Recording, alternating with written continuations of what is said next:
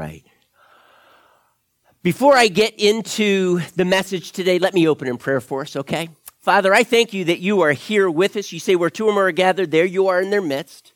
Father, your word also says you're tabernacled on the praises of your people. And Lord, you also say that when we gather together to just function as the body of Christ, you promise your presence there. And so, Lord, I ask that right now, as we look into your scriptures, I pray that your spirit would speak to our hearts and that would draw us closer to you. And that, Father, the result is that we're going to become a people who reflect the love of Jesus Christ even more. So, Father, would you do that? And would you give us this gift of truth this morning by your Spirit, in Jesus' name, amen. I remember several years ago, wow, I was a young man. I think at the time we had only two children. And I was trying to cross 4 lanes of traffic.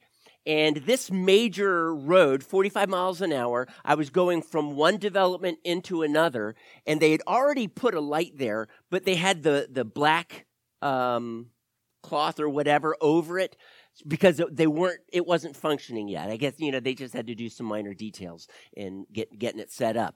I can remember it was a Saturday morning and it was drizzly. And there I was with my family in the car, and we were just waiting. And I kept looking both ways. Wow, this is going to take forever.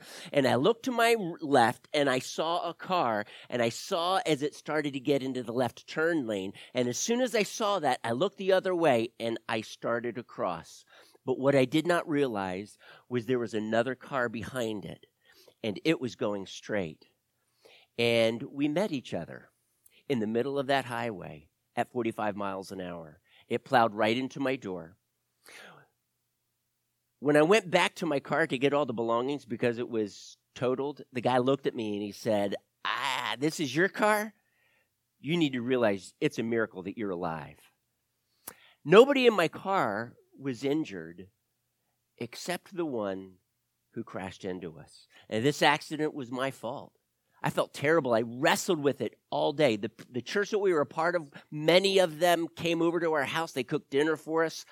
My adrenaline was pumping. I was so glad that we were safe. Our car was totaled.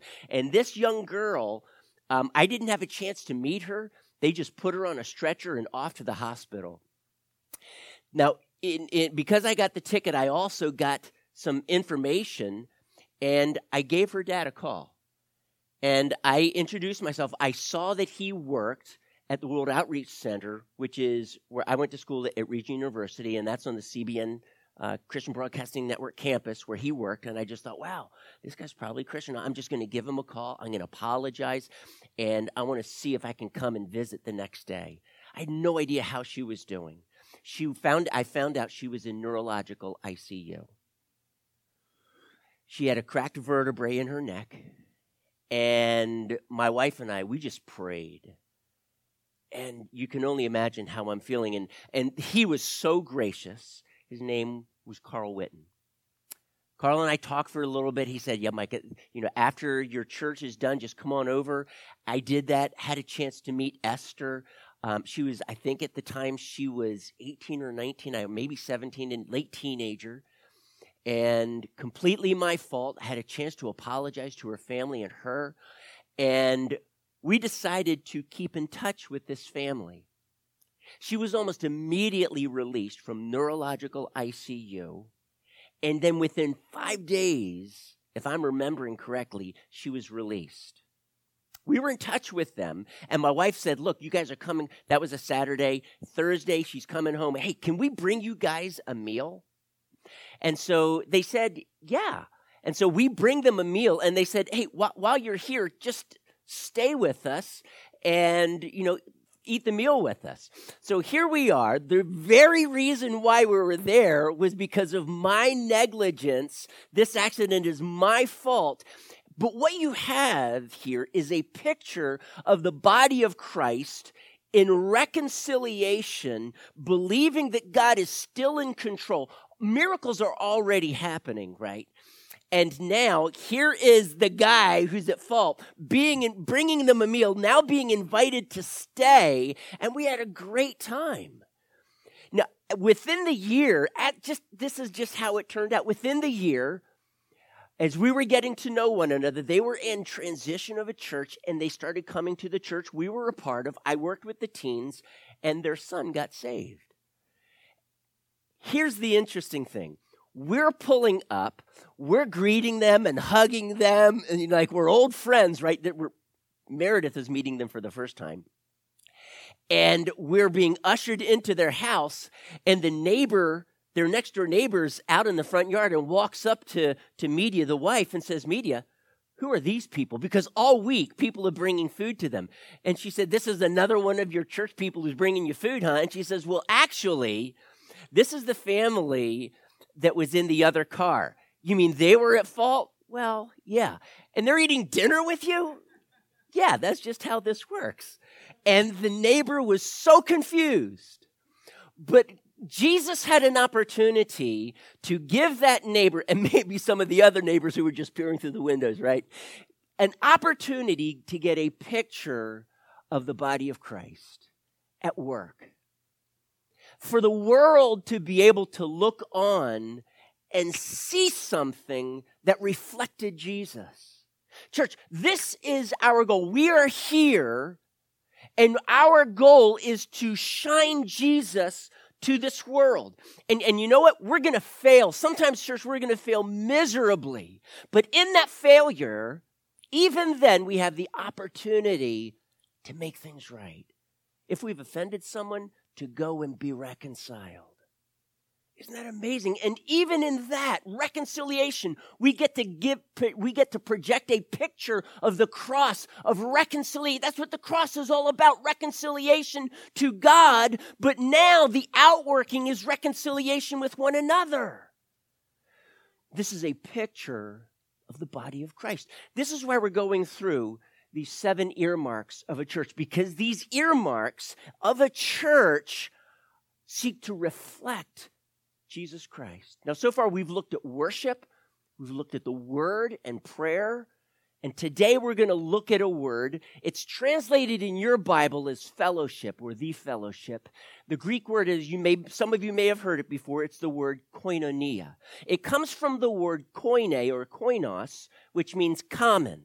So when we're talking about fellowship or the fellowship, we're talking about a people who have things in common, and we're going to discover a little bit about what that even means today.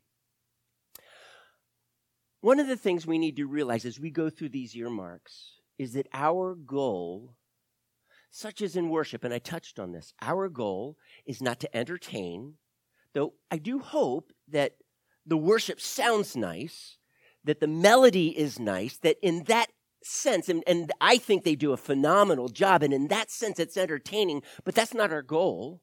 Our goal is for us to worship God passionately. Church, the world looks on at these people called the church or the body of Christ, and can I just say many of them are hoping that there's going to be a difference.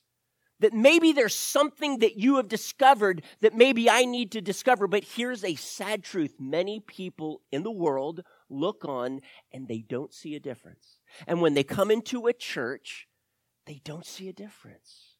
But you see, these earmarks of the church are supposed to be things that distinguish us. Now, I hope that doesn't make you feel uncomfortable.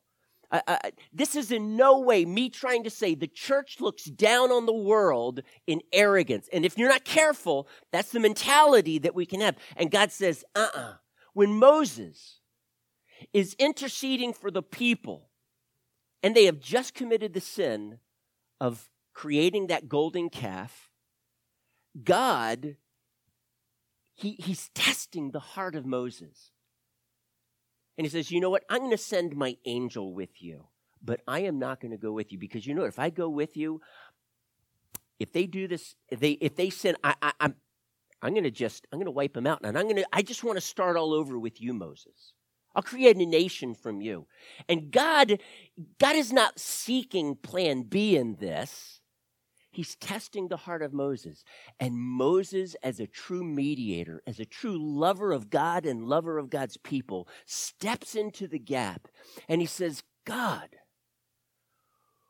if your presence does not go with us, what else will distinguish me and your people from the rest of the world? And that concept permeates and echoes throughout church history, that Jesus Christ, his presence in the church, seen in many of these earmarks, this is what should distinguish us from the church. But you know what, church? And we're going to discover this. This is God working in us. Okay? And can I just say this also? To my shame, that there are many in this world who have probably loved others better than me. And Christ is still being formed in my life. And so all I can say is, you know what? I am this work in progress. Jesus is still trying to conform me to his image. And all I can say is the old Mike Curtis is vastly different than the new Mike Curtis. And I hope that new Mike Curtis is something that as Jesus shines through him, the world might look on and say there's something authentic about that. That when they come into our worship, they see a worship that's authentic. That when they may hear us pray, they hear a voice that is completely dependent upon the God that rescued them. That when the word goes out, the Spirit, coupled with that word, that truth, penetrates hearts, encourages them, infuses faith, draws them to Jesus, that there is an element there that wins the world, gets their attention. But if our focus is entertainment, or if our focus, and these things are side elements, it's not that we get rid of them, church, but they can never be our focus. God has shown us, and we're going to look at some snapshots of what the early church looked like in this concept of koinonia. That should, even in koinonia, that distinguished the church in a Jewish culture. It distinguished the church from the others around them. They looked at them and they said, man, there is something different about those people who follow Jesus that, we crucified. So turn with me, if you would, to Acts chapter 2. We're going to be spending a little bit of time in a couple of passages. And, okay. Acts chapter 2, we're going to start with verse 42 and read to the end of the chapter. I'm reading from the NIV. They devoted themselves to the apostles' teaching and to the fellowship, to the breaking of bread, and to prayer. Everyone was filled with awe, and many wonders and miraculous signs were done by the apostles. All the believers were together and had everything in common. Selling their possessions and goods, they gave to anyone as he had need. Every day they continued to meet together in the temple courts. They broke bread in their homes and ate together with glad and sincere hearts, praising God and enjoying the favor of all the people. And the Lord added to their number daily those who were being saved. Now, I'm going to point something out here that when you're reading your English version, you're not going to be able to see. But if you had the Greek in front of you, you would be able to see it. There are two words here that are used a total of 7 times in this passage. You may see it translated in your Bible with the English word and. These are simply connectives. The two words are de and te. And what they do is they simply take concepts or small events and they link them one to another. In this passage, we see 7, and I'm going to call them snapshots of the early church. This is a highly unusual concentration of these words because I believe in the very beginning of Acts, just after 3,000 souls were saved, Luke's purpose is to give us 7 snapshots of what the early church actually looked like. Now, I'm not going to get into all 7. I'm going to focus on just one of them that we're going to see repeated here. The first thing I want to do, before I even get into that, I want us to take note of a word that's used in the very beginning. 7 snapshots, but in the very first one, the very first verb is they devoted themselves to. That means they continued doing this steadfastly, wholeheartedly, fervently. They gave themselves to it. That's what this word means. The early church devoted themselves to the apostles' teaching. The apostles were the keepers of the gospel. They were the ones who witnessed all of Jesus' life ministry. You could not be an apostle, or at least one of the 12 apostles, that is. I believe there were other apostles, but the 12 were specifically defined by witnessing Jesus' life ministry. And now they, as a result, were the keepers, if you will, of that truth, the protectors of it, so that no error would ever get into that. It is commonly said that a disciple of a teacher memorized generally about 60% of what their master said. And so there was a way that Jesus had to teach, and I'm going to suggest to you that much of what we read in the Gospels, Jesus taught actually many times, not just once, but his disciples remembered these things. Generally, about 60% they would actually memorize verbatim. So the people devoted themselves to what the apostles were teaching because these were the very words of Jesus that they were teaching. The second thing that they devoted themselves to was the fellowship. Now, it's interesting that it doesn't say they devoted themselves to fellowship, because this word comes with the definite article, the fellowship. And we need us to understand that they are not devoting themselves to a concept. They are devoting themselves to a people, the fellowship. Church, you and I are the fellowship. In other words, we're the body of Christ who have so much in common. And actually, the word common, which is at the root word for koinonia, is found a little bit later here. And it says, give me 1 second. Yeah, here we go. Verse 44, all the believers were together and had everything in common. Everything in common. We're going to come back at that, but I want us to see, as the fellowship, as the koinonia, we have everything in common. What does that even mean? But that is how we are defined. We have everything in common. We are devoted to one another as a result. I want us to see something here. And I'm going to touch on this in 2 more weeks when we're talking about unity in the body of Christ. And that unity, church, is much more than just a local body. It's important that there be unity in the local body, but we're going to be looking at also unity in the greater body of Christ. Let me just preface what I'm about to say with this. In the New Testament, you will find the word ecclesia, church, used in 3 different ways. Number 1, you'll see it used as the universal church. And sometimes it's not just the church everywhere throughout the world, but it's cross-generational throughout the ages. The second way in which this word is used to refer to the city church, the church at Jerusalem, the church at Antioch, the church at Ephesus. And I would venture to say that there were many local churches in that city church. The third way in which this word ecclesia or church is used to refer to the local church. But can I say to you, it's rarely used that way. It is by far and large used to refer to the city church. Local churches interconnected with one another in a city.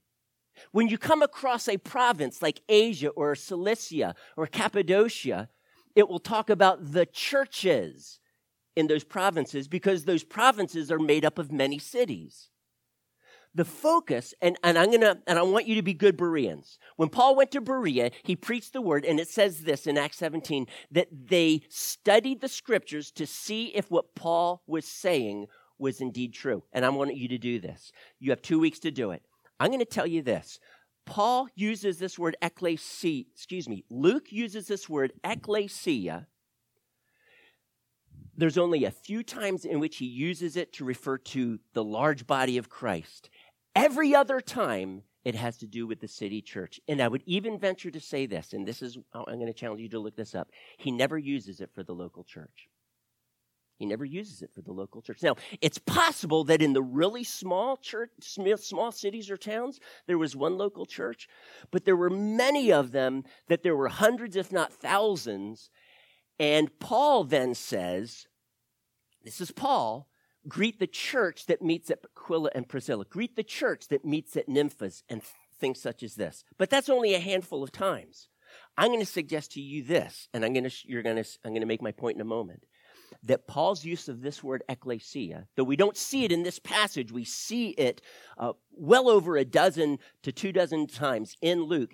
He almost always uses it to refer to the city church. A few times to the church universal, but I'm going to suggest to you never for just a single local church. So here is my point. When we're talking about the fellowship, Luke's heart is for you to have a picture of the city church, the fellowship. Now, Luke does have a phrase that I believe generally is inclined to be understood as the local church, and it's this word. The Greek is kat oikos, and it's translated each home or every home. In the NIV, it's house to house. And that is a reference, I believe, to the local church, and not just to a Christian home. We actually see that phrase in verse 46. Do you know what they did in that home? They ate meals together, and they worshiped God together. And I'm going to suggest you see, this is a local church. This is what the thousands of people, 3,000 so far, are saved. In chapter 4, we read that 2 more thousand, now we're talking about a church of over 5,000. That's the city church in Jerusalem. That is the fellowship, okay, that many of them met in homes. In Acts 12, gentlemen, we looked at Peter when he was set free. The angel came in, set him free from prison, and he walked out a free man. And where did he go? He went to Mary's, the mother of John Mark. And why? Because no doubt he knew that the church that met in her home was meeting there. I'm telling you this because we need to lift our eyes. When we're talking about the fellowship and having things in common, it's more than the people right here this morning. Luke's intention is for the church to see the city church, the bigger church. Now, in America, cities run together, so it's a little bit hard to grasp that. Additionally, there are many denominations, and I'm not opposed to denominations, but the problem is denominations tend to build walls between local churches, and we don't see those walls anywhere in the New Testament. The church was interconnected as the fellowship. So when we're reading through this, I want you to see this interconnectedness in their homes, house to house. But we need to see it in the city as well. This is the city. All the believers in the city had everything in common, not just on the local church level. And I think many churches do very well. Powerline, I think you do so well as you're interconnected with one another as a local body of Christ, seeking to meet one another's needs. And we're going to look at a few more things that they had in common. But how are we doing in our connectedness on a city level? We're going to be talking more about that in 2 weeks, and probably even beyond that. But Luke's purpose in the book of Acts is to give you that city church perspective. All right? So as we're looking at this, it says here that, verse 44, and they had everything in common. Look at verse 45. Selling their possessions and goods. I lost myself there. Here we go. Okay. Selling their possessions and goods they gave to anyone as he had need. Let's turn to chapter 4. I want us to see. This comes up again a little bit more in detail, but in chapter 4, verse 32, it says, all the believers were one in mind and heart. So before he gets into the next few verses, he wants us to realize that these people were one in mind and heart. They had the same attitude. Philippians chapter 2, they were in one mind and in one love. They had the same attitude. They had this concept of koinonia, and they not only got it, but they were living it out. So how did they do that? He goes on to say, no one claimed that any of his possessions was his own. Does that not strike you a little odd? Because we are a people, especially in the Western world, in America, for example, we have this concept of possessions. And so we put up our 6-foot privacy fences. Why? Because this is my property and I want privacy. This is mine. This is mine. And the church, they just didn't have that mentality. They had this mentality that said, what is mine is yours. We're stewards. Church, you're stewards of everything that God gives you.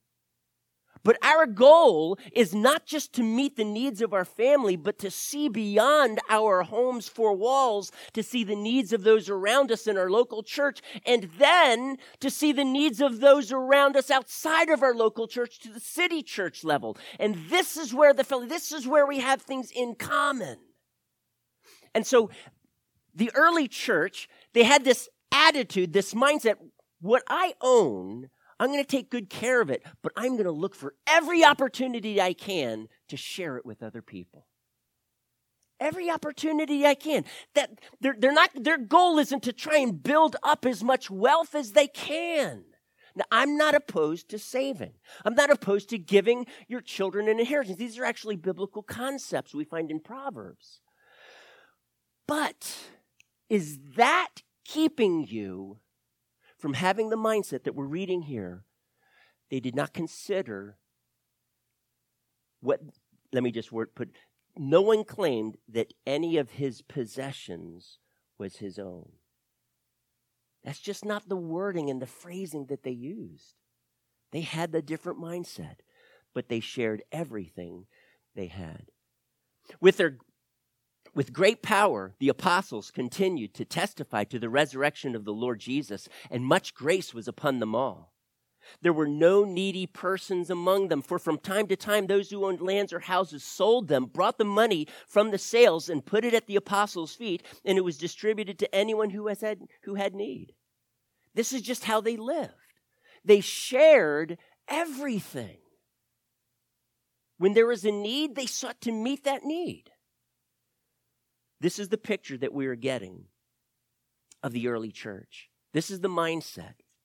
I remember when in 1967, so I was 6 years old, so you know, my dad had just purchased a new vehicle. Well, it was new for us. I don't know how many miles were on it, but it was a red Chevy station wagon. And we took that V8 station wagon across the United States. My dad was an English teacher, so, he got 2 months off during the summertime. Many of those summers, he worked summer school, but this particular one in 1967, he did not. And for 2 months, or just about, as a family, we traveled around the United States. We went to 27 states. We saw Yellowstone National Park. We saw the Grand Canyon. We saw, name some other things. I think we did see Niagara Falls. I think we did go up there. We saw Sequoia National Park in California. Sequoia redwoods. I can still remember this. You see, the sequoias are a type of redwood, but they're huge. They can reach 350 feet tall, okay? Our ceiling is 10, so 35 of these, okay? And what was so cool, and we actually did this, we're driving down a road and we're heading right for one of these trees. Not to worry, There was a road right through the middle of it, and we drove right through the middle of the redwood tree. How awesome is that? Just hoping that there's not another car on the other side trying to do the same thing, right? Because it was only one way. But it was huge. And they had this thing carved out so that cars could go through. And here's what I here's what I learned. Not only can they reach 350 feet tall, but they're actually very close to one another. And if you were to look underground at their root system, a huge tree like that, wouldn't you expect a taproot that goes like 100 or more feet into the ground? Sequoia redwoods do not have a taproot. What? They actually don't have a root system that goes below about 10 feet. Many of the shorter ones are about 6 feet, but the taller ones closer to 10 or 12 feet.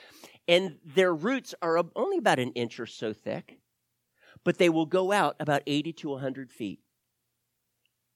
And what happens when they reach out this way is that there's another redwood who's doing the same, and their roots become intertwined with one another. And so intertwined are these roots that when strong winds, storms, hurricanes even blow through the redwoods, as huge as they are, they don't topple down, because if you're going to topple one redwood, you're going to have to topple an entire system of redwoods. Good luck with that, okay? And it's just not going to happen. You see, this is a picture of the koinonia, the fellowship in the body of Christ. Now, can I say, we could use other illustrations about us personally going deep with God, but I'm using this to give an illustration of how wide we branch out and how interconnected our roots are with one another, so that when one starts falling, we're there to help them up. I use the term foxhole brother. And this concept is that we're in a battle, and if we're not careful, we can get hit, because that's just the nature of battles, right? But when you're a foxhole brother with someone, you are in that hole, and you are there, you have each other's back. You do not leave him injured on the field. You're his foxhole brother. You're going to protect him. You're going to do whatever you can, risk your life if necessary, to keep that foxhole brother or sister alive. And that is who we are, church. We are interconnected, and we help and minister to one another. We encourage one another. We're not so quick to find the faults and the criticism. We are a people who seek to bring life. I'm not saying that there's never a time in which, because someone has offended us, we go to them, show them their fault, and help them understand what has happened. I'm not saying we don't do that, but our focus is to build one another up. Our focus is, as that foxhole brother, to keep you alive to the very end. We sacrifice, no matter how high the price, for one another. And it's not just on the local church level, it is on the city church level. We need to make sure we get this. We are interconnected with the body of Christ. So we are foxhole brothers. Let me just tell you how powerful this is. At the end of chapter 2, verse 46, after that picture of their togetherness, their koinonia, getting together in the temple where they would probably hear the apostles' teaching, there were not a multiplicity of elders in the city at that point. So I don't know exactly how they managed their home fellowships, but in them, they too were together and had all things in common. Verse 47 says, and the Lord added to their number daily. The Lord did this. Daily, those who were being saved. When you look at chapter 6, we see another picture. Here in chapter 6, this is now the third picture. Chapter 2, chapter 4, and now chapter 6. Here is another picture of koinonia. By the way, before I mention this, it is amazing. Luke, in chapter 1, verse 8, tells us, I believe, the theme of his entire book of Acts. And that is that they are going to become empowered witnesses in Jerusalem, Judea, Samaria, to the ends of the earth. You're going to receive power when the Holy Spirit comes on you, and you're going to be my witnesses, he tells them. And so the entire book of Acts is how the church was a witness to the communities around them and beyond. And in the first 6 chapters, this is the whole book is, but in the first 6 chapters, we see 3 pictures of koinonia interspersed with this. And the rest of the books, its sole focus is evangelism. It is the outpouring of the Spirit. Now, I'm mentioning this because of anything that Luke could have used to intertwine with this theme of evangelism and the outpouring of the Spirit, he chose this concept of koinonia. And in chapter 6, we have another picture of it. In this chapter, there are Grecian widows who are Christians, but they are being overlooked when it came to their daily needs being met. And the church had really taken it upon themselves to meet the needs of the widows. But the Grecian widows were being overlooked. This was brought to their attention, and the apostles had a plan, and they set 7 people in to be able to administer to this new program, if you will, of meeting the needs, not just of the Hebrew widows, but of the Grecian widows. So effective was this, so impactful was this, that those who were outside of the church, they saw it. And it says in verse 7, after it says that they released them to do this, it says, so, that is, as a result of what happened in verses 1 through 6, so the word of God spread. The number of disciples in Jerusalem increased rapidly, and a large number of priests became obedient to the faith.